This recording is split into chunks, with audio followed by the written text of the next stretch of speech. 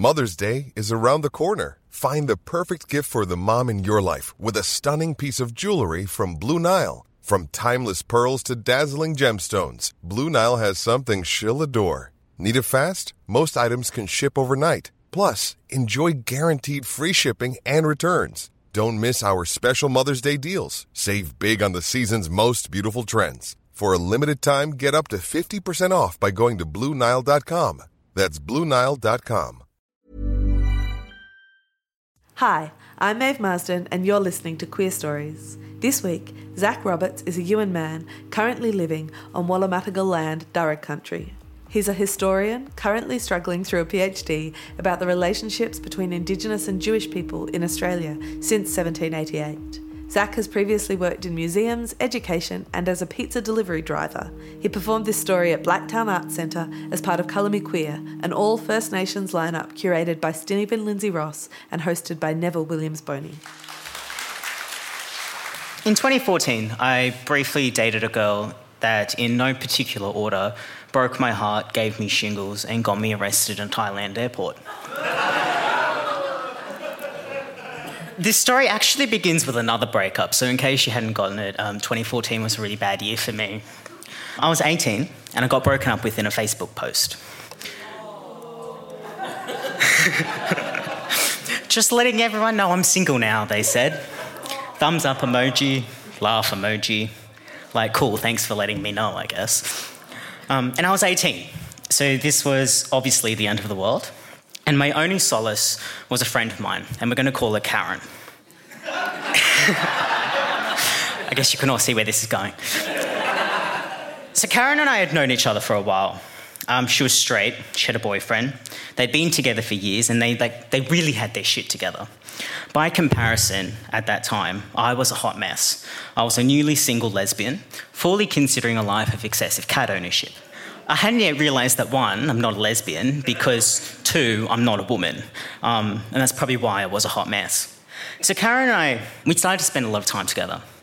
We texted each other constantly. We got together to watch Orange is the New Black and other hot hits of 2014. She gave me song recommendations that, to this day, I still hate. So it was a real hoot overall. And then about a month after that Facebook post, Karen told me three things. First, she's lesbian. Second, she's in love with me. And third, she's breaking up with her boyfriend because she wants to be with me. And this was not how things were supposed to be going.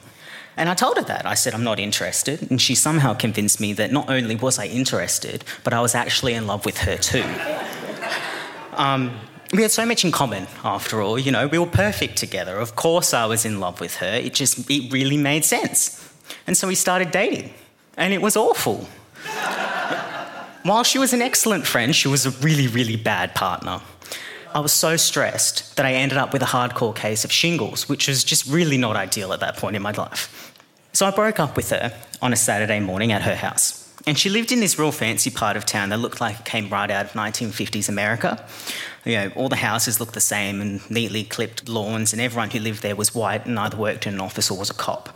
And so me and my falling apart 1990 Holden just really didn't fit in. And looking back on it now, this is probably why I was on the receiving end of some really dirty looks. So I broke up with her this Saturday morning, and I immediately booked myself on a trip to Thailand through one of those intrepid top deck type tour things. In all honesty, it was not my best financial decision, but I had some savings, and I figured that I deserved something nice now that I was once again single and had, gotten over my case of shingles. Thailand and I have a good relationship. I like it there. It's chill. The people are nice. And as a historian, I can spend all day looking at really old temples and not get bored. The fact that you can also get stupid amounts of mango for like $1 is also very appealing. So I fuck off to Thailand in December of 2014, expecting this to be a really nice, chill, temple and mango-filled 2-week holiday. Colour me shocked when I rock up at Sydney Airport and Karen is sitting there at the gate, also going to Bangkok. Coincidence? Maybe, but I was really mad about it. And so we made eye contact. And this was not a Disney Channel original movie moment where we, eagerly reunited and put aside our differences and embark on a wonderful holiday together. I can't remember the specifics of the conversation, but it started with me asking what the fuck she's doing there and her making some kind of vague excuse. It ended with me finding out that we were sitting next to each other on this flight. Was this a coincidence? Questionable. What I did know was that this was an 8-hour overnight flight, and I was sitting on the aisle seat, and I fully intended on sleeping the whole time. So, better find a bathroom now before we get on the flight, Karen, because I ain't getting up once my ass is on that seat. Now, for those of you who don't know me, I can be a bit idealistic and very non-confrontational. So I was genuinely hoping that once we got to Thailand, she would fuck off somewhere and I could forget about her. Unfortunately, she was also booked on this tour. Coincidence? I'm starting to think probably not. But I was absolutely determined that she would not ruin this holiday. In a foolproof avoidance strategy, I decided to just ignore her entirely. And this seemed to really infuriate her. So in typical Karen fashion, she set out to not only ruin my holiday, but also everyone else's holidays as well. And it started with little snide comments, and then when that didn't work, she tried to turn everyone against me with rumours. Unfortunately for her, this wasn't high school, so it didn't work, but it was really, really awkward. And this weird avoidance routine continued for 10 days, and we ended up back in Bangkok. I don't know where she went that night, but I also didn't care. I get to the airport at 6 p.m. It's a bit busy. I'm in line. I'm hungry and exhausted. I'm messaging my mum, telling her I'm in Bangkok airport, and all seems to be going smoothly. Mum doesn't fuck around either, so she obviously brought up Karen. And she goes, where's Karen? No idea, I said. Also don't care. I get to the desk, hand over my ticket, my passport. Lady there is typing away, frowning. She checks my passport again, frowns some more. You're right, Zac Roberts? She asked. Yeah. She's looking back and forth from my passport to the computer. Are you travelling with anyone? No. More frowns. She keeps typing away. And then she picks up the phone and she calls someone. No idea what she's saying because she's speaking Thai, obviously. But the tone of the conversation, it just really didn't spark joy.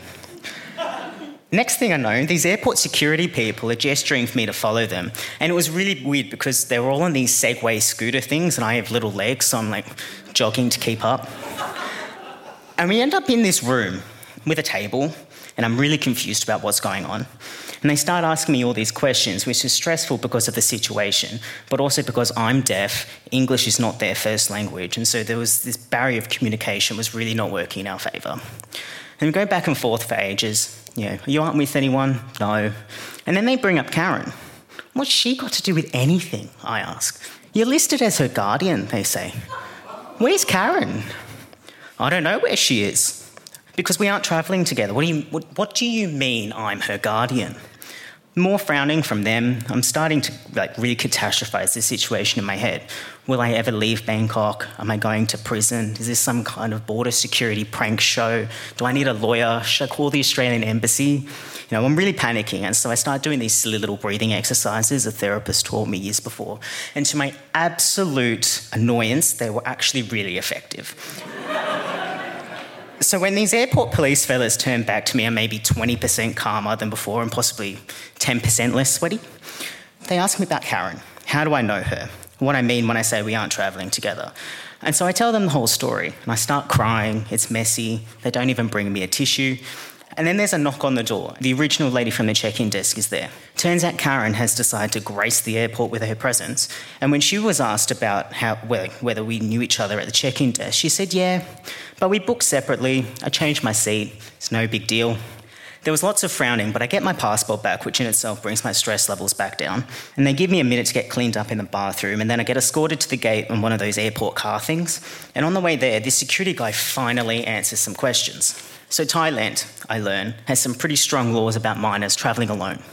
I was 18, but Karen at the time was still 17, and so when she decided to, follow me to Thailand, she put on all of her travel documents that I was her guardian because she knew everything about me. And so I was being held because on paper I was being negligent for child, endangerment by not knowing where my underage charge was. There seems to be something else going on, this airport security guy says. But you're both here and you're getting on the flight, so it's fine. Not so sure I'd call this situation fine, but my seat did get upgraded to business class, so cheers for that, I guess. So that was 2014. I finally, processed that maybe these events are why it took so long for me to start dating again. But anyway, be careful and don't ever travel with your ex. Thank you. Thanks for listening. Don't forget to check out Queer Stories on Patreon, where you can support the project for as little as $1 per month. Follow Queer Stories on Facebook for news and event updates, and follow me, Maeve Marsden, on Twitter and Instagram. When you make decisions for your company, you look for the no-brainers. If you have a lot of mailing to do, Stamps.com is the ultimate no-brainer. Use the Stamps.com mobile app to mail everything you need to keep your business running with up to 89% off USPS and UPS. Make the same no-brainer decision as over 1 million other businesses with Stamps.com. Use code PROGRAM for a special offer. That's Stamps.com, code PROGRAM.